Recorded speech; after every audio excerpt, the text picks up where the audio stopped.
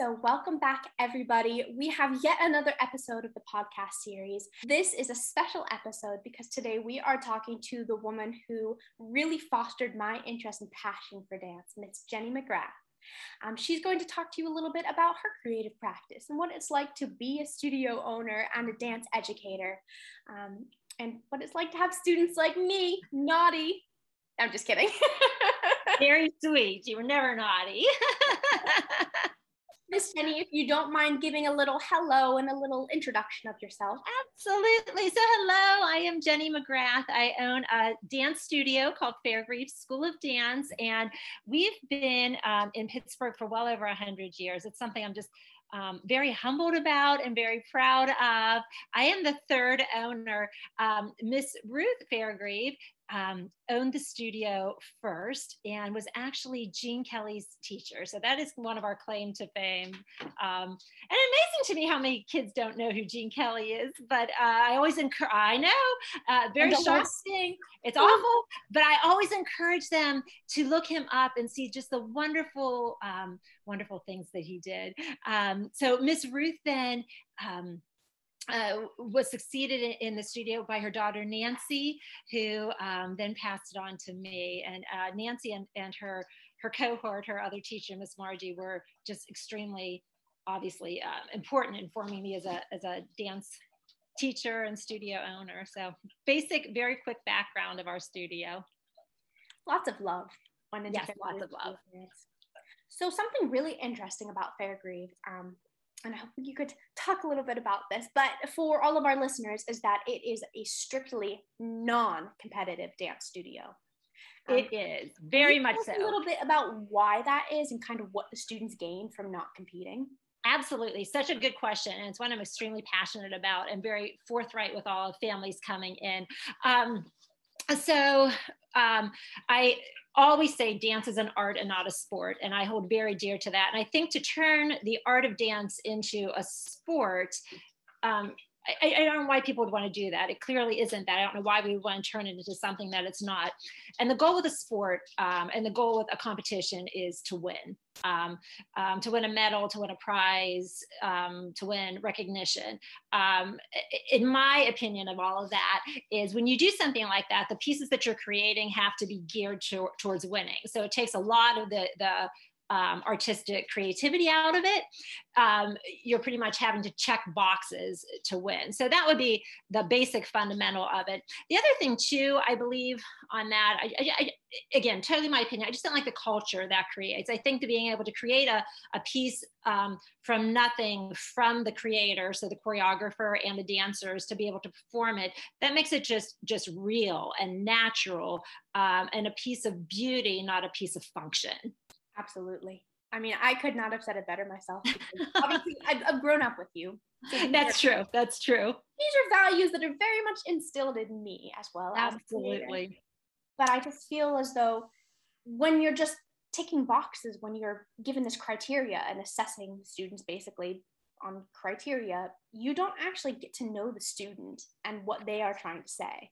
So the things that you get from a piece that's choreographed for a competition, as you're checking those boxes, a lot of those things have a wow factor, an aerial, an extension, something that all of a sudden, and even I am too, if I watch something on YouTube or see something on Instagram, I'll be like, whoa, look at that. Like, look how many turns she did. But then that wow factor leaves. But if I watch a piece that's performed as art, the piece stays with me. So the piece is ingrained in me. I've learned and felt something from the piece instead of just an explosion of wow. I'm not saying I mean, a Broadway piece has a lot of wow and fun, and I certainly do it. I love doing character pieces, love it. I love, breaking that fourth wall and create, getting the audience involved. So there's a lot of that too, but again, you still leave feeling some kind of a joy and things like that instead of a brief explosion like a firework. Absolutely. Yeah. So this is a bit of a tricky question then. Okay. When you do have students, how do you assess them and how do you assess their progress if we're not, holding every student to the same criteria? What's your process in kind of just assessing where students are and where they need to be for their development? Absolutely. So Most teachers say this, and I think good teachers see this across the board. Even a teacher at a competitive studio, we see the students as individuals. I saw you, I see you as Hallie first. I see all of my students as them first, and because of that, some of the beauty that we see are the students who maybe would struggle earlier on. And when they get something maybe as simple as a straight leg and pointed toe, boy, that's a huge accomplishment for that particular student. So I think that when you assess the kids individually like that I think that you see the progress.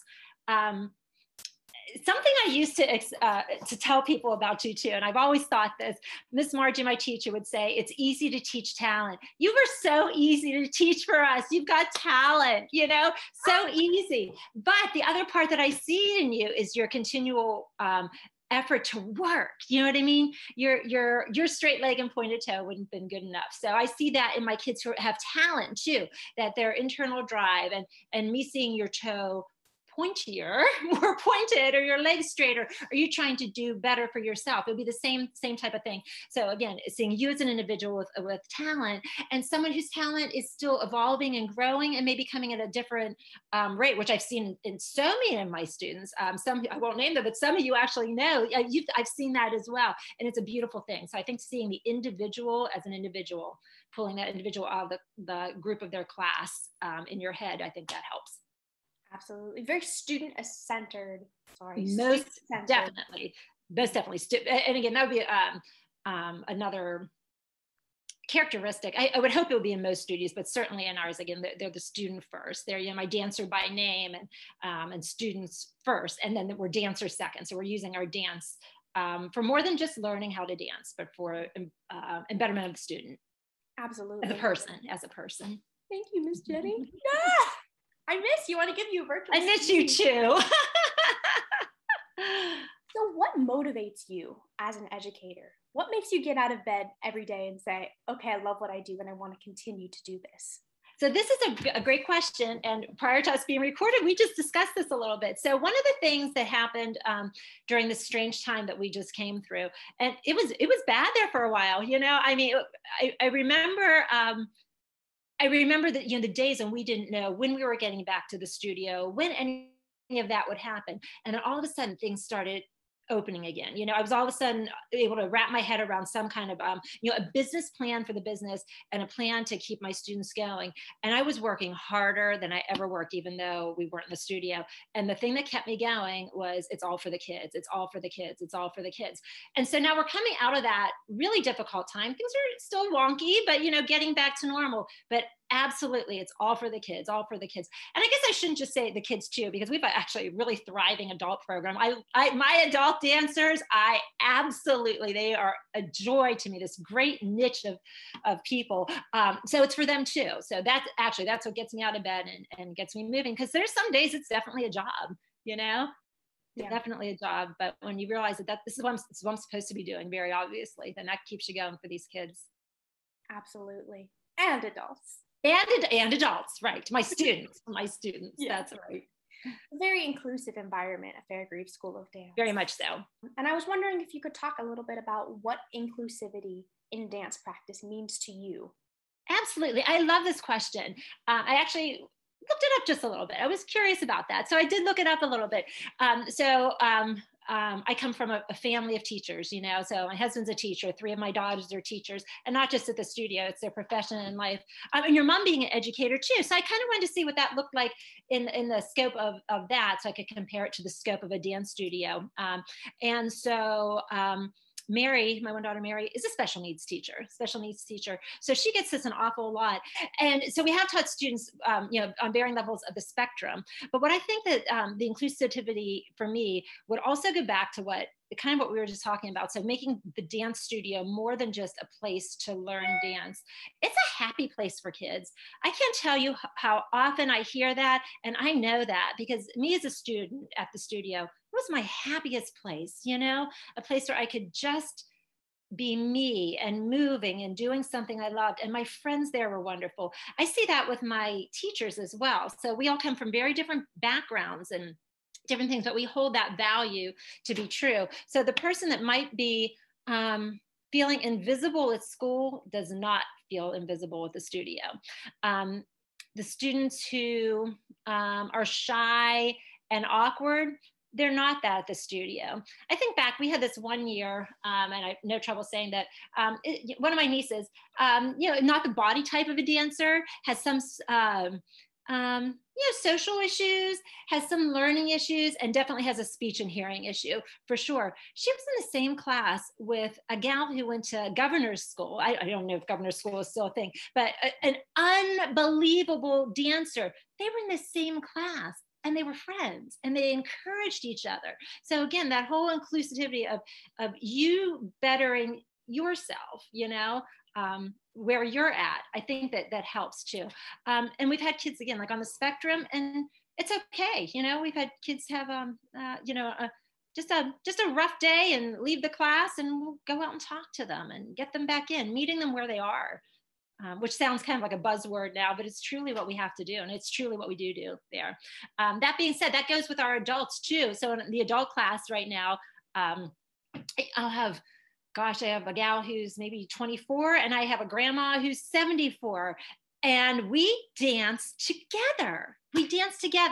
Common phrase we sometimes throw around is for the love of dance. And that's what we're doing it there for. We're bringing our best of ourselves out through the love of dance.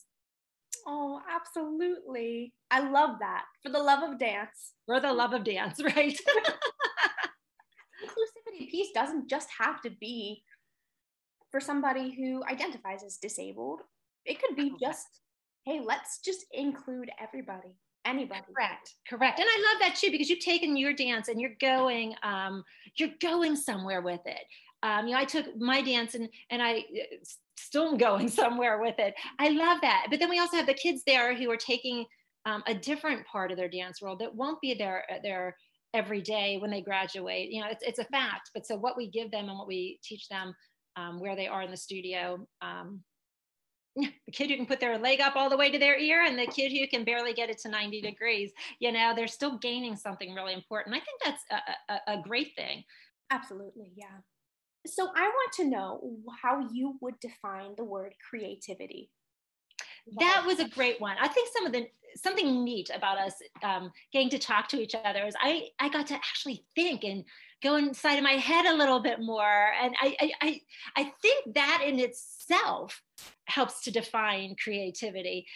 Creativity for a dancer, I think is very interesting because it comes from us. We can dance without the music. We can dance without an apparatus. And most every form of music, I would say maybe except for singing, has another component to it. So we get to create from ourselves. And I think that that's neat. So I would say it would be taking inspiration from without or from within and developing something. And what we develop is kinetic, developing a feeling. Bringing something, in our case, maybe to life, I think as well that I tend to be creative in other parts of my life too, as I was thinking that, I think that if my kids said something about me, they'd be like, oh, she's creative. I enjoy textile and fiber and nature and things like that. So all of those things that are creative, it's seeing past and seeing through whatever your physical components might be, Wow. I hope that helps. That's a good question. I should look that up in the dictionary to see. I almost don't want people to, though, because it's like creativity, I feel, is such a really personal, I don't even know how to describe it. It's a personal thing. It's kind of like an expression of you. It is you, yes, in a way. For sure. I like how you said that too, because then what we create is left to people. And dancing in dance without the assistance of a video or something like that, it evaporates. So I think that's actually a really cool thing about it. If you create a piece of artwork, it's tangible, and ours is so intangible. But I like that you're creating something to leave to somebody. That it evaporates. That is such a good. It's gone. I often tell people too when we do a show. And I think this as well when I watch my kids do sports and things like that. When you're holding the video something, you're not with them. You're with your screen. You're looking at something that's not dimensional, but when you're looking at a piece of art, you're with them and involved with it. It's a neat thing. I feel like now is the time that I tell you that I think about creativity a lot as improvisation. The two go hand in hand for me. And you are actually the first person who introduced me to improvisation. Oh gosh, I probably didn't have anything to do in class and said improv, right? I probably got through everything. And I'm like, let's improv. I can see that in you though.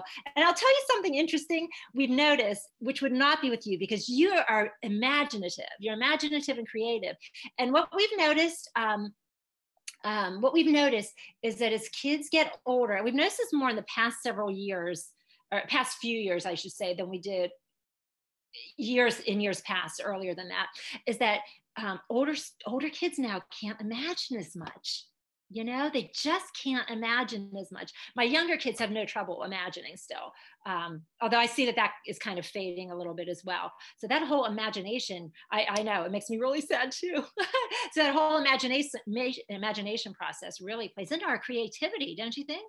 Being able to improv, right, without feeling self-conscious.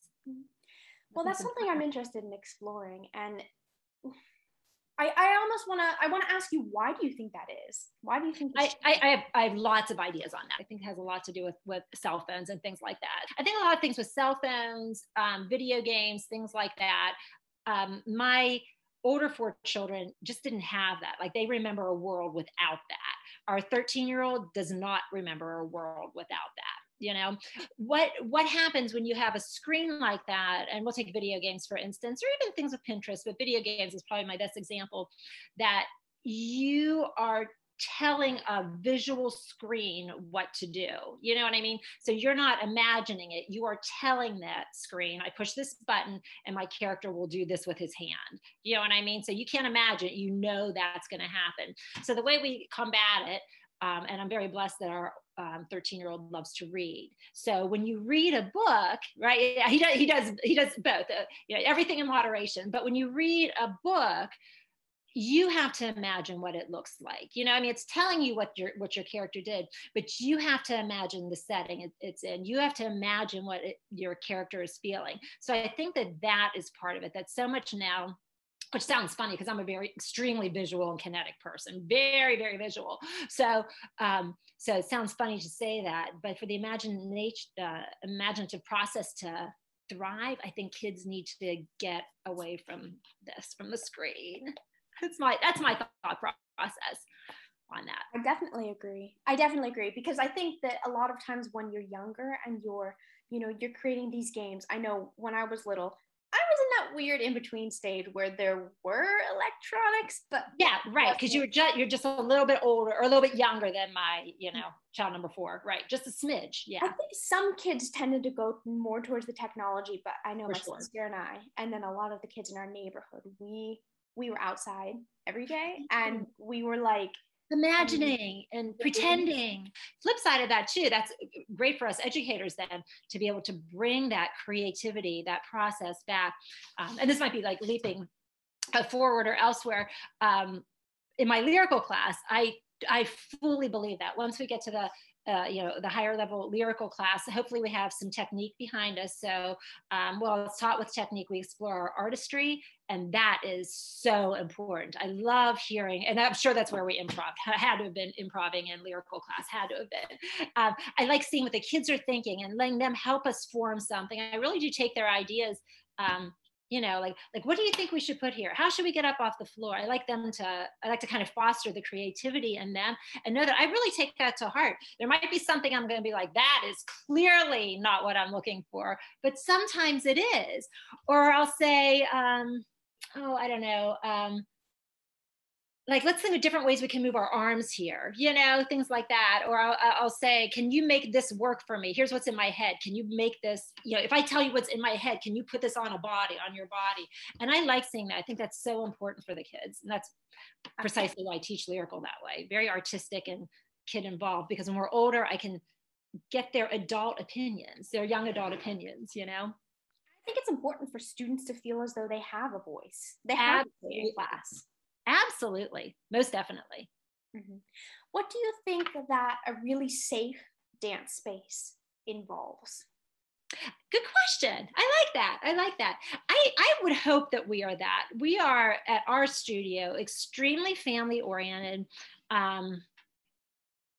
And I think that that's the type of clients that I bring into my studio. So, you know, I respect the parents' opinions over their children very much so, you know. So as far as something like that, I think me respecting the parents, I think they hopefully respect me as well, because now I have some age to me, you know, just being a little bit older. And I have ground under my feet, having raised all of my own gaggle of children underneath of me. So I think that that helps. So I think that there's, your values and morals, I think, hold true. So on values and morals, I think that that as well with, we try and be very aware of our content in our music, our moves in our choreography, and the costumes that we're dressed in. I think those three things also create a safe space. Being well aware that the majority of our students are young girls, so body image is extremely important to them. However, on that side of things, I never see body. I don't see size or shape. I always see the person. So I think that that as well makes them feel safe. Along that line too, our teachers are varying ages, but very like-minded with me. So I think that they can come to each of us. Now, as far as like safety in the world today, our studio is extremely open doors all the time, windows everywhere. When we put my office in the new space, I'm like, no doors, don't put windows in. I actually like seeing people come through the doors. I like seeing them come to me. We are open all the time. So like safe space like that, I think that we have covered pretty well. Safety in dance, many schools of thought on this as well, but I firmly believe in not overstretching to extreme. I think that that's become something that's potentially competition driven. So not every dancer is a contortionist. Certainly there are people who are hyper flexible, which in its own right has pluses and minuses as well, but things like that, hyperextension, I don't believe in. I'm very curious and kind of concerned what we're going to see in dancers coming up who have been hyper stretched, because I know what my body feels like now, you know? And I was not hyper stretched. So I just can only imagine what will come up like that. And safety on that end as well too. Dancers who are professional like you are too, we give our all, knowing that we're going to hurt later on. You know, professional sports players do the same thing. We are going to give our all for this brief point in time where we can, knowing that when we hit older, there's a good chance that we're going to hurt. Right? 23 years old, Miss Jenny, and I've got psoriatic arthritis in my fingers and my toes. And I'm like, my back, I'm like, oh, it's twinging today. You know, my hip, like, oh. So yeah, so that's part of it too. But hopefully that answers that question. You know, safety concerns of the world and safety concerns of the physical. Mm-hmm. And honestly, knowing that stretching and overstretching, that's not really necessarily helpful all the time, and that can cause damage. And correct. Especially for like a general dance population, right? Right. Especially knowing, hey, these kids, half of them are not going to go be prima ballerinas, and that's okay. Yeah, it's a small percentage, right? But it's just kind of taking a look at that teaching practice and saying, what's not working? Correct. What should we ditch and what should we keep? Correct. I like that too. And this might answer a question you have later on, but I really thought about this as well, is that so often my teachers and I will, we joke about this, like we don't meet, we actually talk to each other, you know, so we don't have meetings, we actually just talk to each other. But so many times I'll be like, what do you think of that? Or, and so many times we're aligned on things like that, you know, aligned on like, maybe like when to start our dancers on point. We are always very like-minded on things like that. I don't see a benefit to the business to start students younger on things like that, or add hyperextension classes and things like that. I don't see a benefit to the business other than money, and I don't think that's a benefit because it's not benefiting the child. And it wouldn't be a truly student-centered space. Correct. If you were making business-based decisions. Correct. Which has to be hard sometimes as a studio owner. Would you talk to me a little bit about when you have to balance out what's best for the student versus what's best for your business? I will. And actually, I pulled out a book. I knew right where to look. So at the studio on my tuition poster, what the tuition is for the year, at the very bottom is a quote that I found many, many years ago. And I put it about on the bottom. Can I read that to you? Is that all right? Okay. So it's actually Jim Henson, who's probably favorite of mine. You know, Jim Henson, the creator of the Muppets, favorite of mine, probably one of the most creative people I can think of. Huge fan. So in one of his books, it says, "We're primarily a company of creative people whose art we're helping to bring to the world. At that same time, we recognize that business enables art to happen, and that business plays an essential role in communicating art to a broad audience. As both artists and business persons, we understand the value of both worlds, and so we bring them together in a way that facilitates the realization of our artistic vision." So what that always tells me, that in order for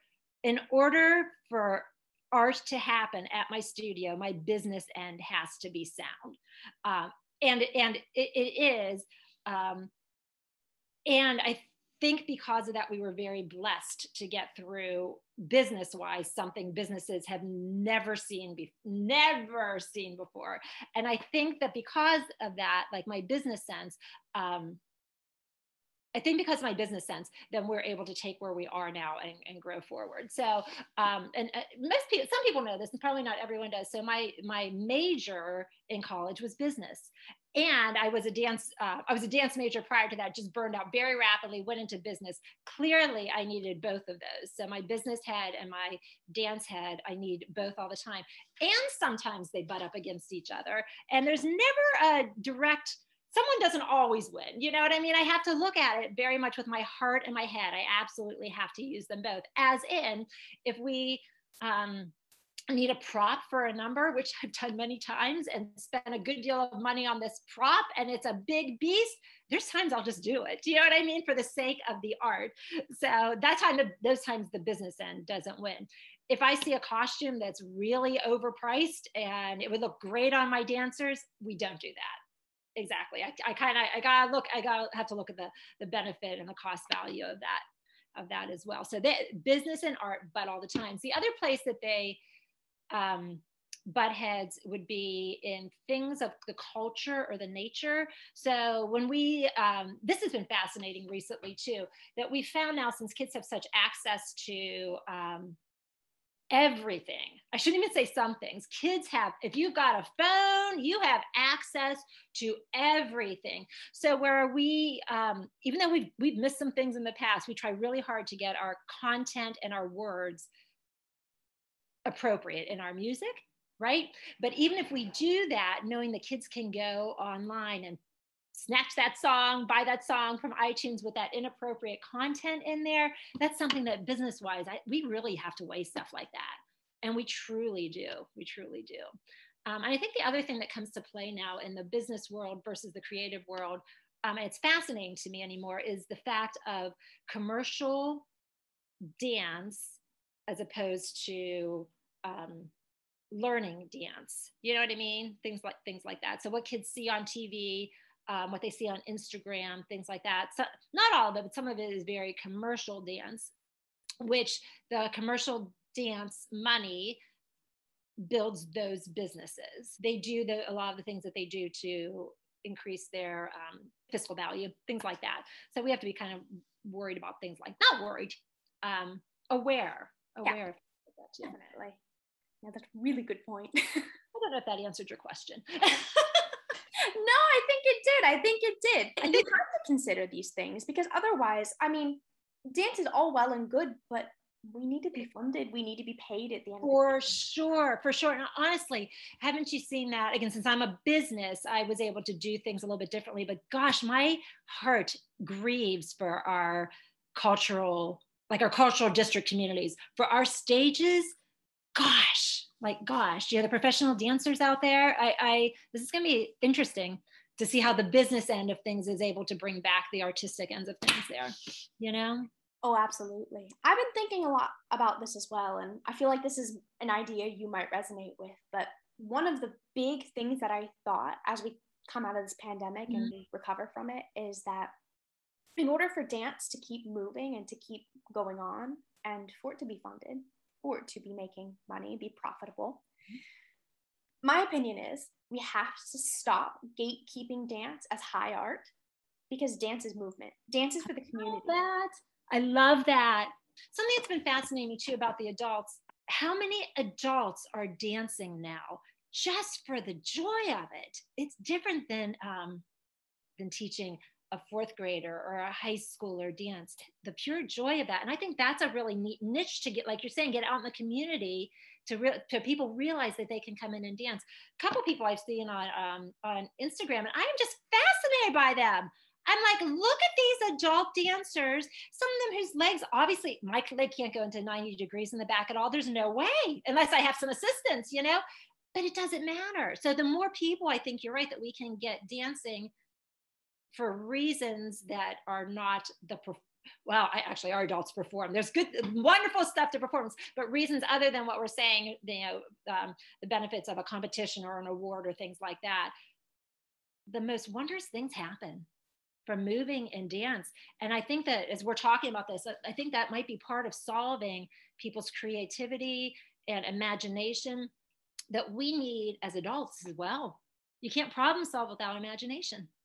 I honestly think that they could teach dance classes in lieu of some math classes, because math is really problem solving, right? That's what you're learning. Not everybody's going to become a mathematician, and it's important.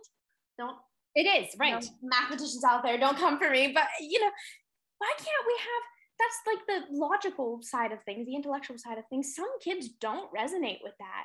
I mean, we've got kids with learning difficulties, kids that just don't understand numbers, kids with dyslexia who mix them up. I mean, that's stressful.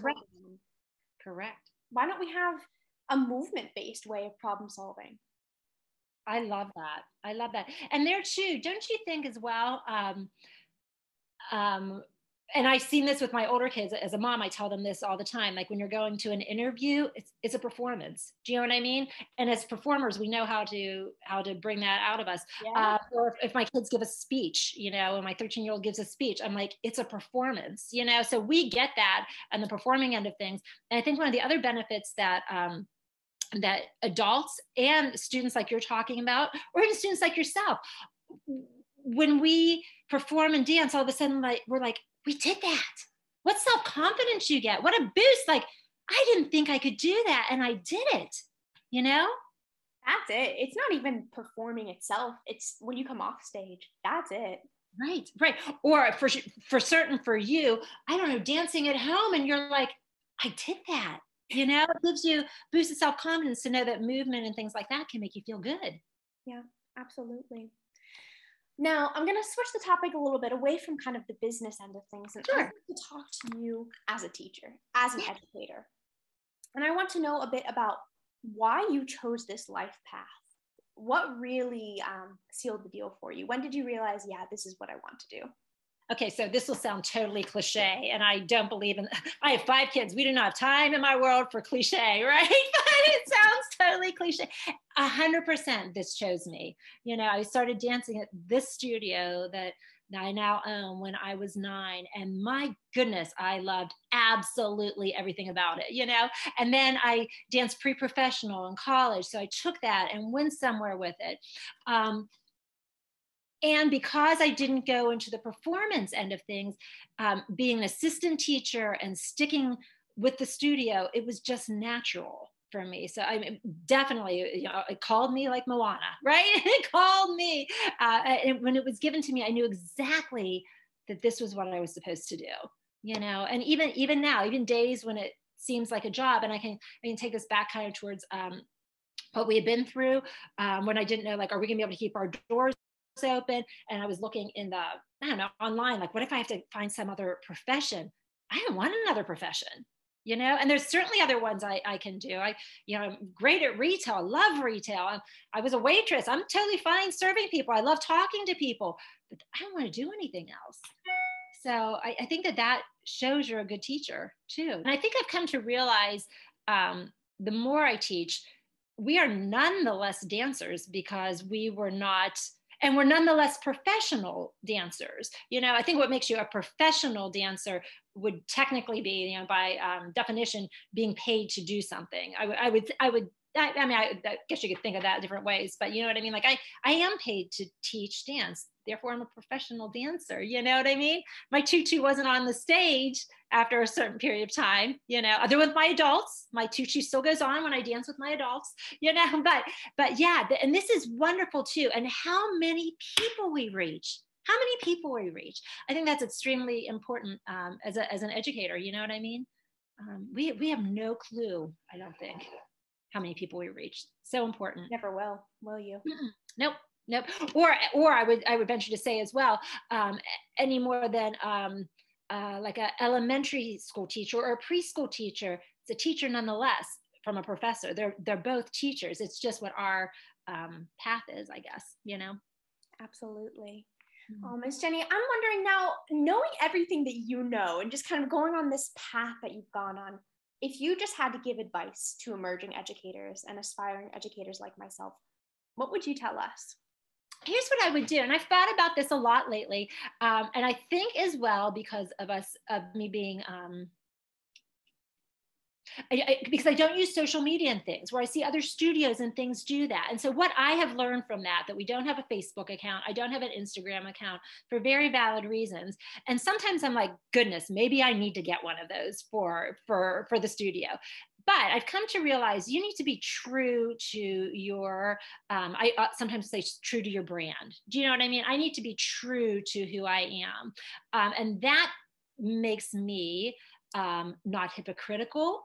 People know where they stand, and hopefully it's friendly. I don't mean to say like, you know, mean or firm or anything like that. Do you know what I mean? But you get me. I am Miss Jenny like through and through and through, whether I'm making my kids dinner in the kitchen or I'm teaching kids in the studio. So you have to be really true to yourself, which again sounds kind of cliche, but and that evolves and that grows. Here's me over 50. Here's me over 50. And I'm like, it is perfectly fine for me to be true to my brand. I like my brand. And if my brand means I have 150 students one year and I have 200 another year, it's my brand. And if that's what you want, then this is who I am. So I think that's what I would say to educators. Be true to yourself. That being said, too, I always enjoy still growing. And like we talked, I like to listen to what my kids are talking about. I don't want to be stagnant. I like to take what's true from the old, because no school like the old school. Ballerinas get that, right? There is no school like the old school. And then I like to pull from the stuff I know that fits my brand, and there's different ways to do it and different ways to say it. That keeps the creativity going and it keeps us not stagnant, right? I love that. I really do. I think it's important to be true to what you resonate with and what fits with you, because you wouldn't be able to go out into the world and kind of deliver that if it wasn't something you truly believed in. Correct. It's almost like a lie. You don't know which switch you're flipping, you know? And I think that reflects well on you as an educator. When the parents come and they want to sign their kids up for classes, they know what they're getting. Yeah, for sure they do, for sure. And if they don't like that, that is 100% fine. There's plenty of places that have something different, and then that's where they should go. I think you attract what you are, like in life and as a teacher and as a studio. I guess on my end of things with what our studio does, if I can plant that seed like we did with you, you know, that's an amazing thing. I think that's more of my goal. Thing. I always say I wouldn't be where I am today if I had gone to one of those pre-professional places, to be honest, because I would have burnt out. Right. I was comfortable, happy, and very included. I guess it might be the right word, but my family was at Fairgrave, you know what I mean? So that really developed something wonderful in me. And then my pre-professional, my goodness, you know, I didn't know when if you walk into like a master class or some of these pre-professional things, all of a sudden your bum cheek squeeze, right? You're like all nervous, right? You know, really tall. You're really tall, didn't you? Like all of a sudden you stand really tall. Right. At a pre-professional place, it's a different end that you're trying to attain. You know, you're trying to attain a professional end. You're trying to attain a job, a career, or something like that. So definitely. It seems really appropriate to be concluding this session with some of our thoughts about the pre-professional versus recreational dance world. Because while my experiences at Fairgrave weren't exactly pre-professional, they did prepare me to go into the wider dance world and prepared me for my own journey as a dance educator. Because Miss Jenny was the first dance teacher to really believe in me and to give me that self-confidence that I needed to take the leap into my professional training. She taught me so much more than technique. She taught me how to have a passion for dance, and she continues to do that with her students today.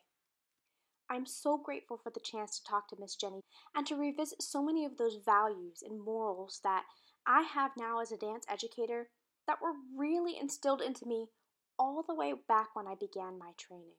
There's something so important about knowing where we come from, but also in knowing what it's like to be in the business of dance and when you have to place those business decisions over educational decisions. It's a really interesting conversation that we need to be having. Thank you, everybody, for tuning in today to this very, very special episode and one that I've been particularly excited about making. I hope that you continue on this journey with me by tuning into my next episodes as well. Happy teaching, everybody, and I will speak to you again soon.